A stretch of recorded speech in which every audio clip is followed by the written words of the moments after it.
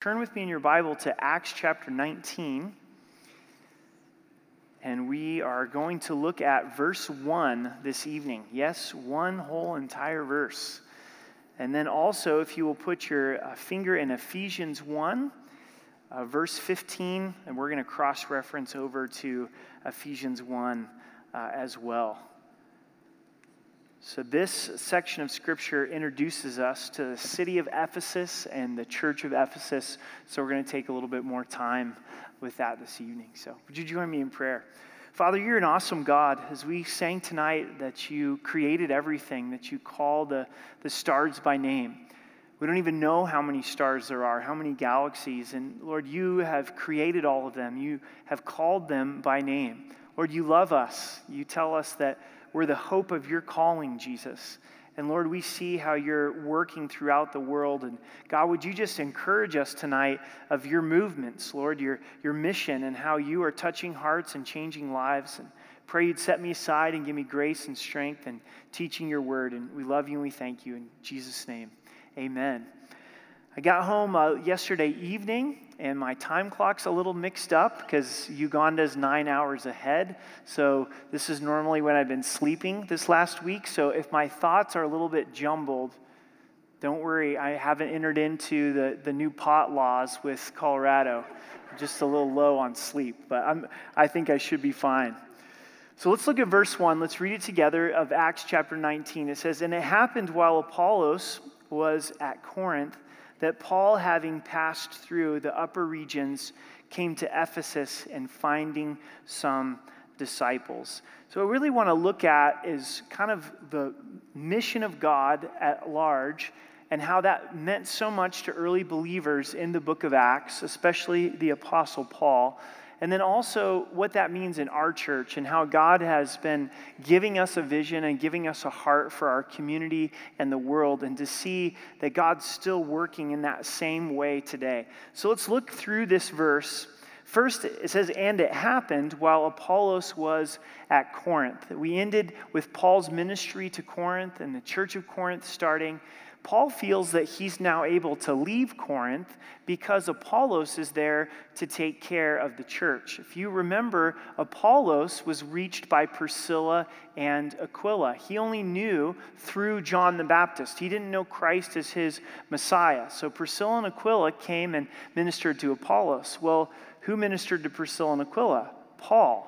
So now we see this value of discipleship and multiplication that results in ministry being able to be expanded. And Apollos now is to take the things that are in Corinth, and Paul's able to go on as he was a church planter. He would plant churches and be there for a while, then he'd move to another community and plant a church. And this is really how the kingdom of God expands, is through allowing someone to invest into your life and then also investing into someone else's life. We call it discipleship. We're created for relationship. God in and of himself is a relationship, three distinct persons, but yet he's one, isn't he? And he wants us to allow people to invest into our lives. There's certain things that we won't get, that we won't grasp, unless we have a Paul in our life. We have a mentor in our life. We have someone that we allow to challenge and have a teachable spirit. But then he also wants us to be able to invest in others. And this happens just in a real organic way. And the relationships that God has provided in your life. If you have a family, that's the first and foremost that discipleship takes place. But the Lord may bring 2 or 3 people into your life that you invest in a more purposeful and intentional way. And you're saying, well, what do I instruct them in? Well, first and foremost, how did Jesus get a hold of your life? What are the things that you've found important in your relationship with the Lord? Then begin to instruct them in those things. I think every Christian that's growing has a time with God in his word and a time in prayer. And so you want to help someone learn how to be able to do that. Maybe you had someone like that in your life. They kind of said, hey, well, let me show you how to be able to do a quiet time. Why don't you read the book of Mark and ask questions and see what you got out of it? And you want to teach people how to spend time with God, how to hear from God, how to follow Jesus Christ. We're not making disciples of ourselves. Amen? We're making disciples of Jesus. And I think a lot of times in our culture, our American culture, we think ministry primarily happens in settings like this, or over a radio, or over a podcast, or if someone reads a book and someone listens to a message. And it definitely happens in that way, but the primary way is personal discipleship. The primary way is relationship, and then that expands. And that relationship goes into another relationship that goes into another relationship. So Paul's able to now go on, and he passed through the upper regions, and he came to Ephesus. Hopefully, as we've been studying the book of Acts, you've found a map.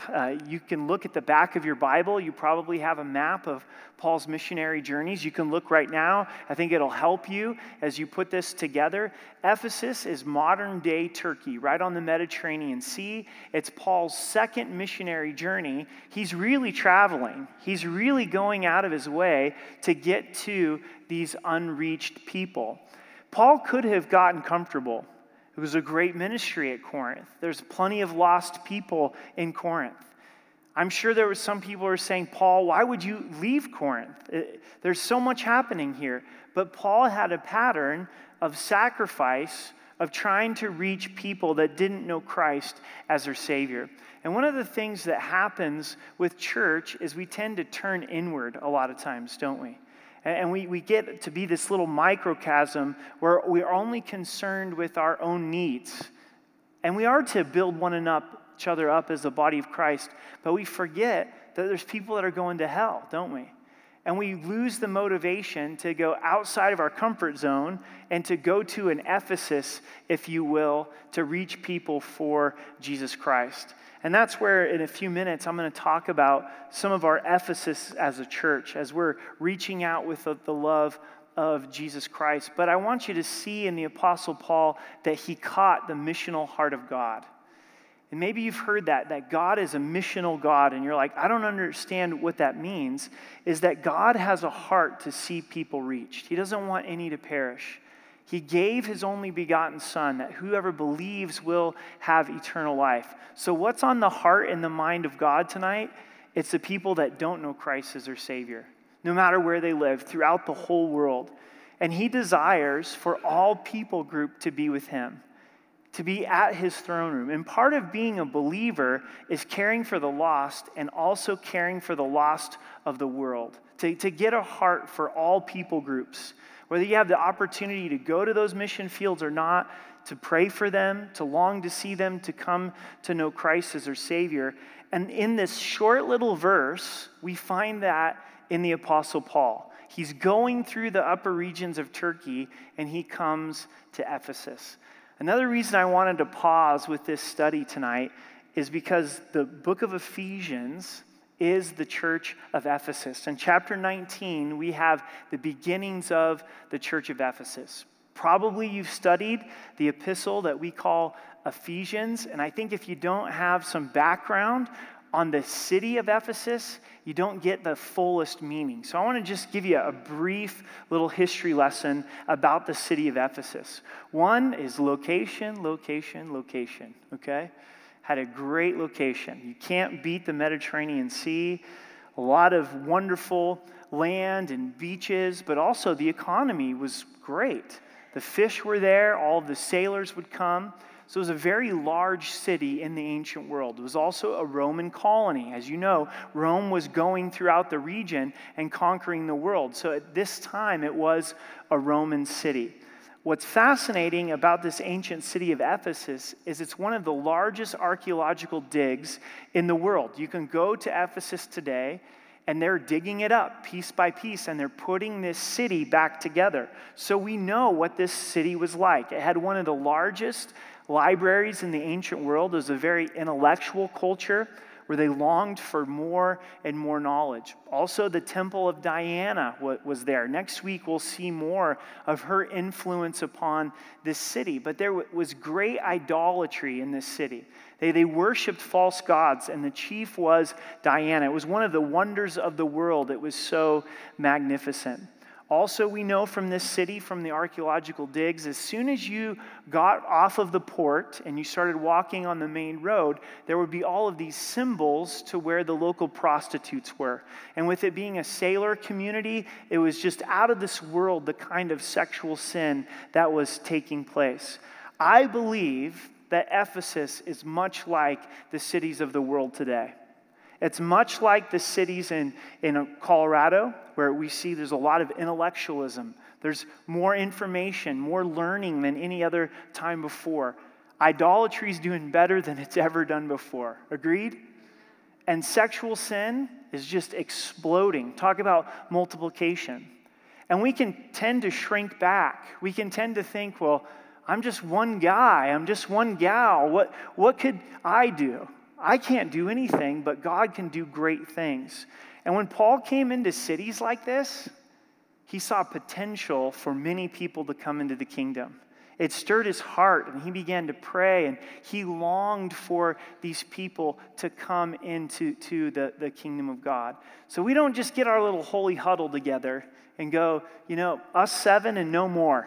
No, we don't get that attitude at all. We should be out in our community. We should be out in our world. We should be seeing what's going on and what's taking place and having a heart for the Ephesus. And so Paul came into this city, Ephesus, and then finding some disciples. And then we'll study the rest of this next week. Now I would like for you to turn over to Ephesians chapter 1 and see the heart that Paul had for this church of Ephesus that would be birthed up. Ephesians 1:15 through 23.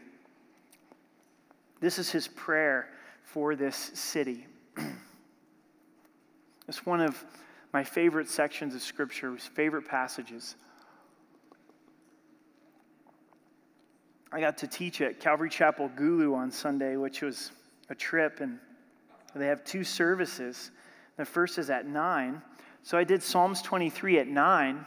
And then everybody at the 9 o'clock service stayed for the 11 o'clock service.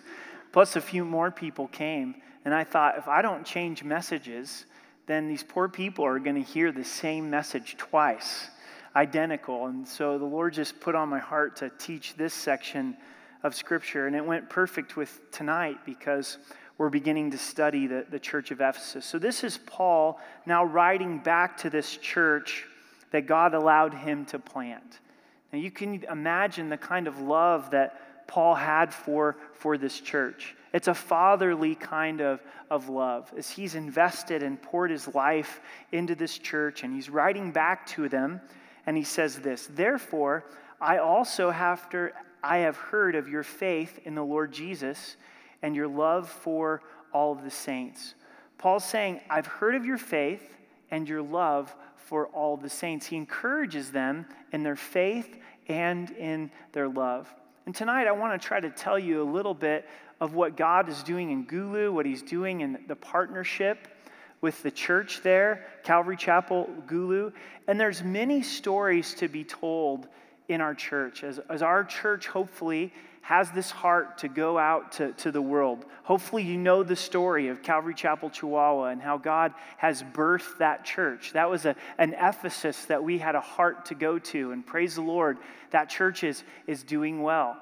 Calvary Chapel Greeley years ago was a church plant out of here. Calvary Chapel Castle Rock, Mountain View Calvary in Pueblo. There's a lot of stories of kind of our Ephesus, but I want to tell you about Gulu because I believe it's the fresh current work that God is leading us to. And for me, I was able to really experience it because over the last few years, I really heard of the faith at this church, Calvary Chapel Gulu, but now I was able to see it. And how this story began for us was in 2007, there was a documentary that came out called Invisible Children. And when I talk about God being a missional God and having a heart for every people group in the world, that was a process for me to learn that about God.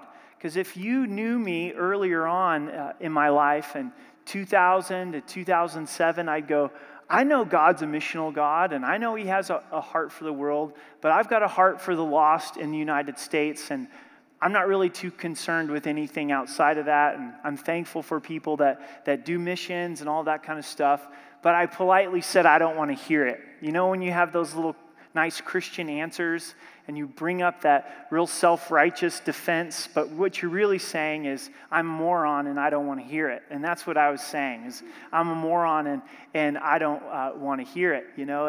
And Sean, who is a good friend and a missions pastor at the time, and who's coming back on staff and planted Calvary Chapel, Chihuahua, he was always saying, man, you need to expand your horizons. And I'm like, no thanks, and all those kind of things.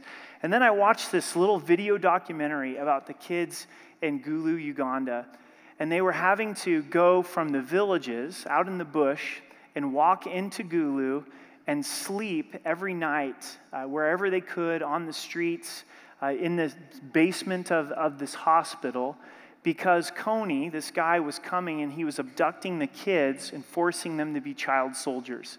And the first thing that he would make these kids do, and we're talking 7, 8 years old, when he abducted them, is to shoot their parents. And once you've been over there and you've been out into the bush, those people are defenseless. I mean, they're simple people, loving their families, trying to get by.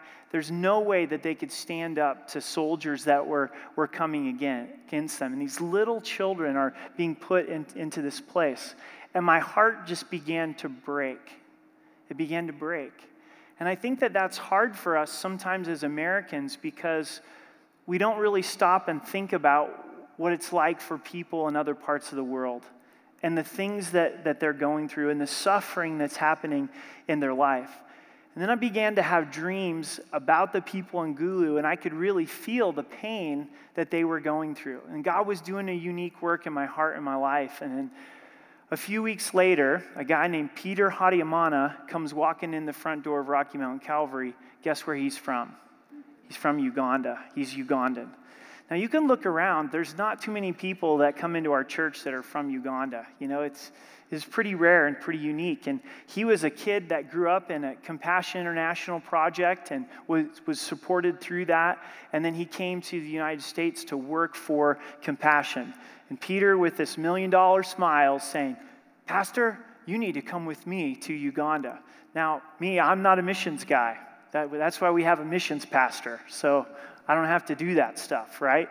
And normally I would, again, find a reason why I didn't need to go to the mission field, but I knew that God was doing something. And so that was my first trip over to Africa, and it's been a slow process of, God, what is this all leading to? And through future trips, we realized, God, you're really wanting us to strengthen pastors, because the pastors need mentorship. The pastors need to learn how to teach the Bible verse by verse. And so Kent's been going over now for 5 years and has been ministering to pastors. And as you think about Gulu, it's hard, but I want to try to paint just a visual picture. As you land in Kampala, and Kampala is doing fairly well. It's still a third world country and a third world city. But then you start driving up to go to Gulu, and you get about halfway up through Uganda. It's a 200-mile drive, and it takes 8 to 9 hours to go up there. And then it's a little 2-lane road, but the sides are all eroded away. And there's lots of people walking on the side of the road and riding their bikes. And then you just have this little bit of pavement. I mean, from about here to here of pavement in the center of the road, but tons of traffic and big semi-trucks and lots of potholes. So you literally have traffic going like this, and it's like, who's going to go around? You know, and a lot of people die on this particular road. Then when you get up to Gulu, there's absolutely nothing. There's just dirt roads, but there's tons and tons of people. When Steve and Gail are there, you know, think about them going to the grocery store that's about as big as this section, and most of the shelves are empty. And you go to buy some meat, and you know what the meat is? It's on the side of a dirty road where they slaughtered the cow in the morning, and it's out in that hot humidity. Anybody like a steak? Anybody want a steak, you know? It's very, very much a very difficult place to be able to live. But I've got to tell you, the believers are awesome. And being there at Calvary Chapel Gulu, just like Paul says here, I heard of their faith and love as I want you to hear of their faith and to hear of their love. When they worship, they really worship. There's none of this like coming in like, I don't know if I like this song. This one's a little too loud. That instrument, I don't really like that instrument. I think I'm going to find a new church. Holy cow, They actually come in and they want to do business with God. And they're pretty quiet people, soft-spoken people, but you wouldn't know when they worship. And there came a time in this service where they were doing a mellower song because they like to get excited and dance unto the Lord. And these young children, elementary age kids, were on their knees, lifting their hands to God, just crying out to God.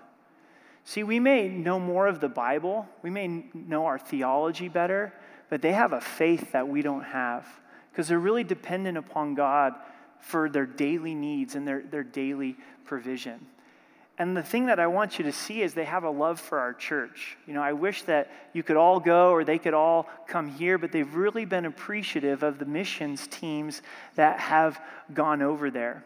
And I think what touched my heart the most, and it makes me emotional, is we taught these group of pastors, about 20 to 30, through the book of Titus, myself and Bob and Kent.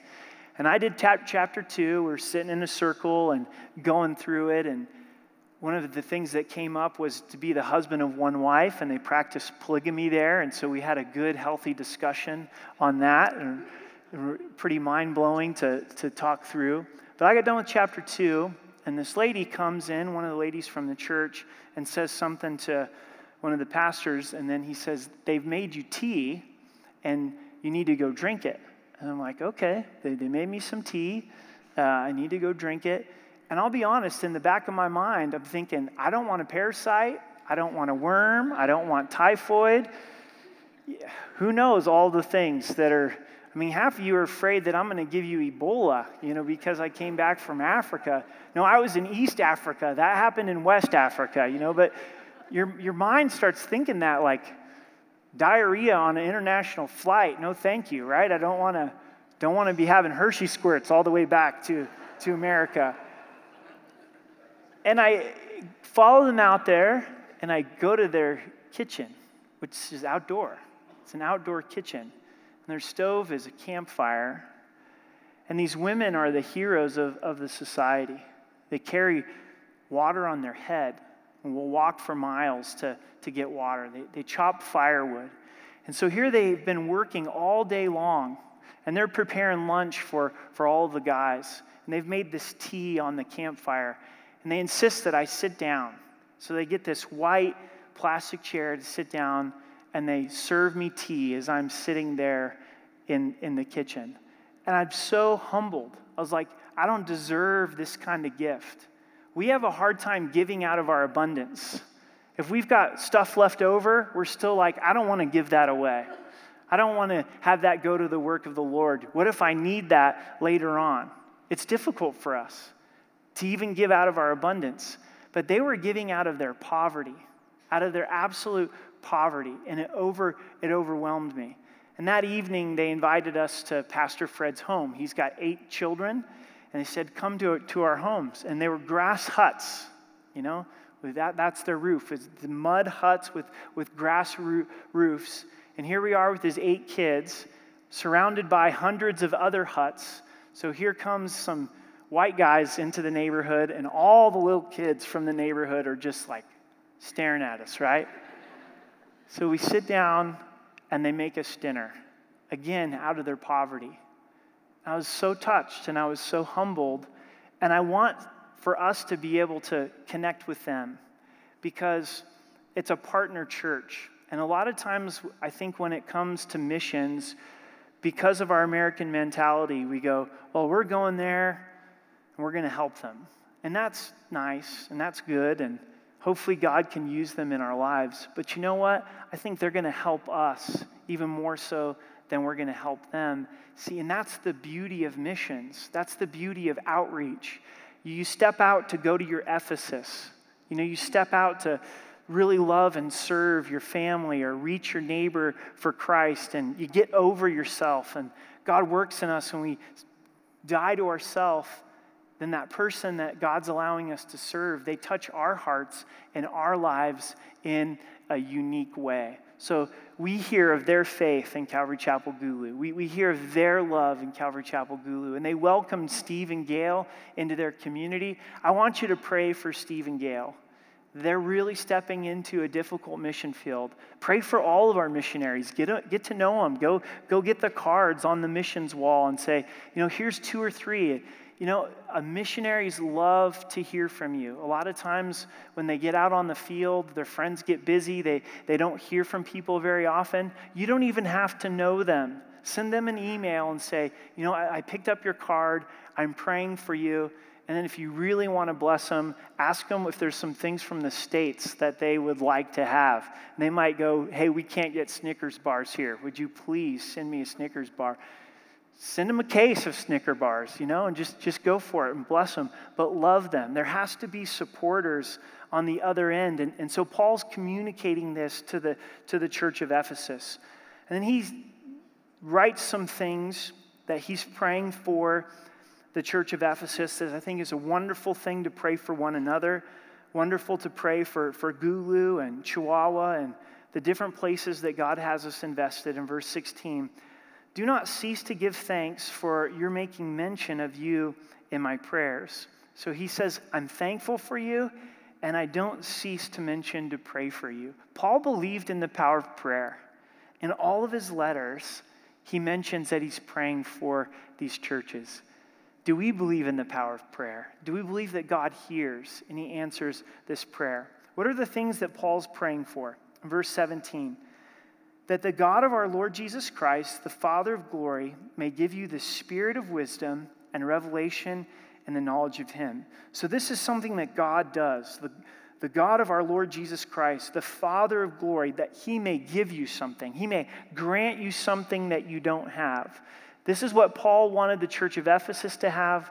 This is what we desire in our lives and in Calvary Chapel Gulu. The first is the spirit of wisdom.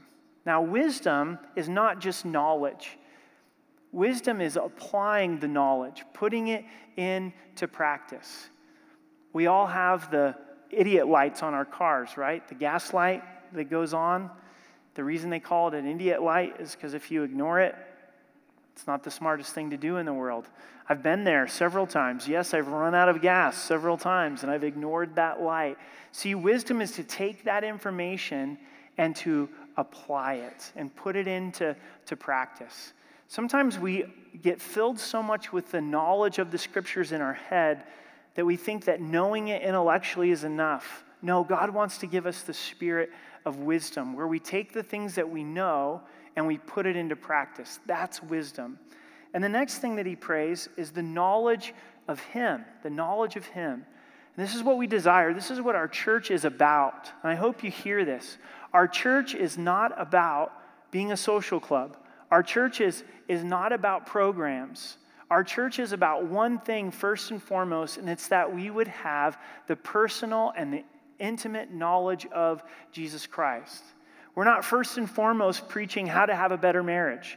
We're not preaching how to get your finances straight. We're not preaching how to be a good parent. We're preaching Jesus Christ, because Jesus is the one that we need, and Jesus is the one that we need to get to know. It's Jesus, an ever-increasing personal knowledge of him. Up until this week, I knew about Pastor Fred and Gulu, but I didn't have knowledge of him. This word in the Greek, it's epignosis. It's the kind of knowledge that a husband and wife have of each other. But now I've been in his home. I've spent time with him. We've prayed together. We've studied the word together. You can be around the things of God, but not know God in this way. And then sometimes we can lose sight of this as believers. We're the child of God, but we're no longer growing in the knowledge of him. If there's one thing that you want to pray for RMC, to pray for Calvary Chapel Chihuahua, Calvary Chapel Gulu, the church in Czech Republic that Milan and Zita are leading, pray for the intimate knowledge of Jesus Christ. This is what we were created for, to be in relationship with him. Everything forms out of this. Biblical manhood, it doesn't come out of having these pep talks of how to be a man of God. It comes out of being in relationship with God. It flows out of that. Biblical womanhood, it flows out of being in relationship with God, that epignosis of the Lord. We long for that in our lives. We pray for that in our lives. Verse 18, the eyes of your understanding being enlightened. So to see something that they hadn't seen before, that you would know what is the hope of his calling, what are the riches of the glory of his inheritance in the saints. Let's really think about this for a moment. Paul's saying he wants the church of Ephesus to know the hope of his calling. What are the riches of the glory of his inheritance in the saints? Who's Paul talking about? He's talking about Jesus. What is the hope of Christ's calling? What was he looking forward to? What was the joy that was set before him? It goes on to say, his inheritance in the saints. We're Christ's joy. We're the bride of Christ. And he was looking forward to the day of inheriting us. We're his inheritance. And I've got to tell you, this is something that I don't grasp, that I don't fully understand.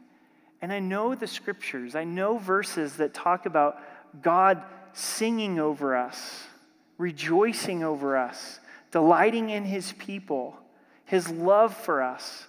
But then I know me, and I know all of my struggles, and I know all of the grossness that's inside of my heart, and I can't imagine that God's well pleased with me. I can't imagine that I'm the inheritance of God. And how we see ourselves and how God sees us is that he's pleased with us, that we're something that he desires to inherit, that he can't wait to spend eternity with us. And we get stuck and we get hung up on all this duty and rules and regulation. We are like, God, I'm failing, and we fail to see his immense love for us. What Paul's really praying is that the church's eyes would be opened to see how much Jesus values the church, to see how much Jesus loves you, that he's singing over you, that he's dancing over you, that he rejoices over you. You know, I think the closest thing that we can come to understand this in a human level does come in a marriage relationship and also a relationship with kids. You don't get married to then have this contract of these rules and regulations saying, I hope you keep up your end of the bargain. You know, you agreed to do the vacuuming and you agreed to do the laundry and you agreed to pay this amount of bills and you agreed to pay that amount of bills. That's not a good marriage anyway. You get married because you enjoy each other. You love each other. You want to spend the rest of your life together. Is there works involved? Absolutely. But it's birthed out of relationship. And with your kids, it's the same way, isn't it? It's this love that you have for them, this love that they have for you. It overwhelms your heart. And sometimes you know it as a parent, and you try to communicate it to your kids. Man, I hope they know that I love them. I hope they know how much they mean to me, but you struggle to find the words to be able to communicate it. I had one of those moments with one of my kids earlier in the summer. Eiley, she's 4, and we were riding bikes on the Santa Fe Trail. And her and Wyatt were in the trailer behind me. I was pulling them on my bike, those bike trailers. And she's very expressive and articulate. She's like, Dad, it's just such a beautiful night. It's so beautiful. Look at what all God's made for us. He loves us. He loves us, Dad. And then she's all, you know what, Dad? He even loves people that drink soda. I was just busting up laughing. I'm like, man, I just enjoy her. I'm so thankful for her. And that's what God is saying. And maybe that's exactly what you need to hear tonight, is God actually enjoys you. God actually delights in you. He created you just the way he wants you to be, quirks and all. And he longs to spend time with you, and you're his inheritance. Of all of his creation, he made you. He died for you. He rose again. And collectively, the church as a whole, the church of Ephesus, the believers in Uganda, the believers in India, the believers in Ethiopia. We flew on Ethiopian Air to get over there, and I was walking in an aisle, and there was an Ethiopian man that was reading the Bible on his phone. He was reading 1 John 4. I was like, how cool is that? There's a bro in Christ. There's the inheritance of Jesus and the saints, and we're going to spend all of eternity together. All people groups, that they're the ones that the Lord loves. It's his bride. The next few things, in verse 19, and what is the exceeding greatness of his power toward us who believe, according to the working of his mighty power. Paul prayed that the church of Ephesus would know the greatness of his power, the greatness of his power toward you in our lives, the working of his mighty power. The Christian life's wonderful, but it's also frustrating because a lot of times we're not very good at it, aren't we? We go, God, I'm really trying. I really want to grow, but I keep stumbling in the same ways. It's not our power. We can't rely on our own power. It's being poor in spirit. It's being humble before God. God, would you work through your mighty power? Why are we anticipating for God to do a great work in northern Uganda? It's not because of us. It's way beyond us. It's way beyond Steve and Gail. It's way beyond Kent and Rebecca planning to go next summer. It's way beyond Calvary Chapel Gulu, but it's not way beyond God. Why are we expectant going into the summer for our community, Colorado Springs, that God would seek and save the lost? Because of his power. His power. If we could just get a glimpse of the power of God. Many times the power of God comes into our lives as we step out in obedience to the Lord. We say, okay, God, this is what you said in your word. I want to align my life up with your word. I'm going to step out in obedience, and then God's power comes into our lives. There's something very attractive about knowing his power. In verse 20, which he worked in Christ when he raised him from the dead and seated him at his right hand in the heavenly places. The triumph of God's power is seen in the resurrection of Jesus, the resurrection of Christ. He rose from the dead. He's seated upon his throne. The throne of God is not affected by the movements of men. The same power that raised Jesus from the grave lives in you, Romans 8 tells us. We look at the empty tomb of Christ and we see the power of God which is appropriated in our lives. In verse 21, far above all principality and power, might and dominion, and every name that is named, not only in this age, but also in the age to come.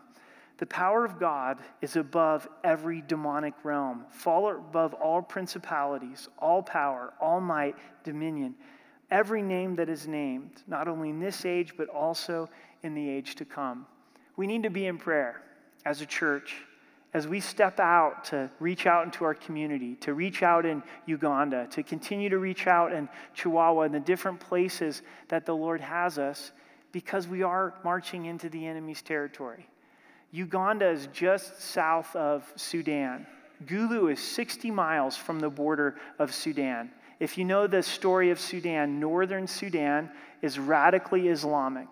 And they're going into southern Sudan and they're killing Christians, to where in southern Sudan, the people are fleeing to go into refugee camps. Southern Sudan and northern Uganda are the same tribe. They're the same tribe. They speak the same language. They're the same people group. They're the Acholi tribe. In Africa, they have their tribes and they have their distinct languages. There's over 50 different languages and tribes just in Uganda alone, which Uganda is the size of Colorado if you're taking land.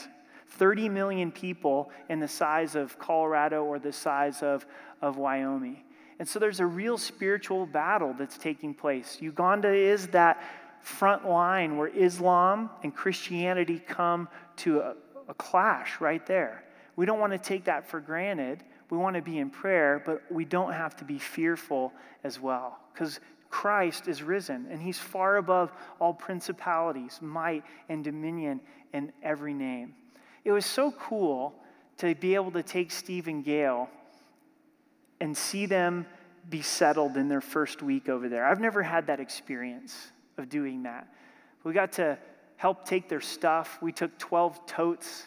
Imagine taking your life and reducing it down to 12 totes. Gail did bring a coffee maker. I was proud of her. She's got priorities. And we were looking for a home and trying to figure out how to get him a cell phone and getting these things set up. And we had a few contacts, but not very many outside of Calvary Chapel Gulu. And it seemed like every time we sat down for a meal, we ran into some missionaries. Isn't that cool?